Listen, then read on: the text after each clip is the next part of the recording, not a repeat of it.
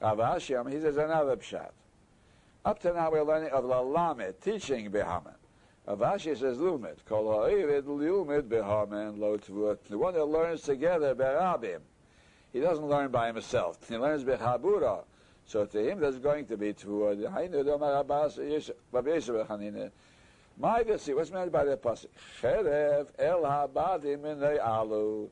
A sword against the loners. Badim means the loners. They'll become foolish. In the word evil. So he says, Cherev al savrei seineim shel talmidei chachamim. A sword on the necks of the enemies of talmidei chachamim. That's just a euphemism. He wants to say on the talmidei chachamim themselves. So he says the necks of the enemies. Sheyoshvim ve'ishkim b'tereh bad bevad. They sit and learn Torah all alone. There's a sword against those who learn Torah all alone. That's number one. It means you want arichas yomim, so learn together with chaverim. Below, not only that, elishemid tapshim, they become tipshim in the course of a time. It's only when you have somebody who'll challenge you and sharpen your mind that you become keen and understanding. You learn by yourself. You're always easygoing to yourself, and therefore your mind will become blunt in the course of time. Sivach is written here, Noyalu, in this pasuk. Sivach is written there, Asher Noalnu, we became foolish. There's a pasuk there. So we see Noyal from the word Evil. Followed, not only that, Ela Shechaitim, they'll fall into sins. You need Chaverim, who are going to be a model for you, and they'll cause you to be ashamed to do the wrong things, and they'll rebuke you to keep in the Derech HaYosher. But if you sit by yourself, you'll fall into chet. Once you become ne'alnu, once you become foolish, then it's asher chatanu. The boy say we wish you can say from here. Ne'alnu soretz and different pasuk.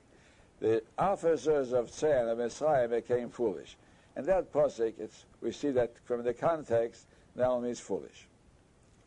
Ravina Omar. Different shot. Anybody who likes to teach behomen in the public, loitvur. That's why one shot we learned out above. If he likes to teach in public, loitvur. Behind the Doma Rebbe, much I learned from my teachers, but from my comrades I learned more from my Rebbes, from my Talmidim I learned most. Could be because we have this shot down here. Rashi didn't want to learn above. One wants to likes to learn in public, so he learned pshat. He who loves Talmidei Chachamim. That's how Rashi learned above. Say that piece. Omar Rabbi Yeshua ben Levi, Maida, see what's meant by the pasuk. Our feet were standing in your gates, Yerushalayim. The pasuk in Pshutei means that they were walking and singing all the time on the way to Yerushalayim, so they were so enthusiastic and so inspired that they didn't realize that they already had arrived. And then they took a look, we're in Yerushalayim already, our feet are in Yerushalayim. That was the announcement they made, we're already here, when they were early regal. So he says, what's that pasuk telling us about our feet and the gates of Yerushalayim?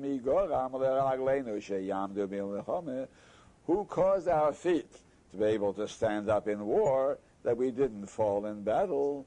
Share Yerushalayim, the gates of Yerushalayim, where they learned Torah.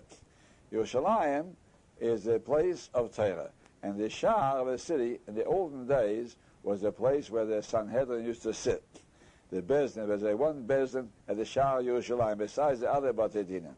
And so, the fact that they learned Torah into such a big degree in Yerushalayim, that was what gave Kayach to the Am Yisrael to defeat their enemies.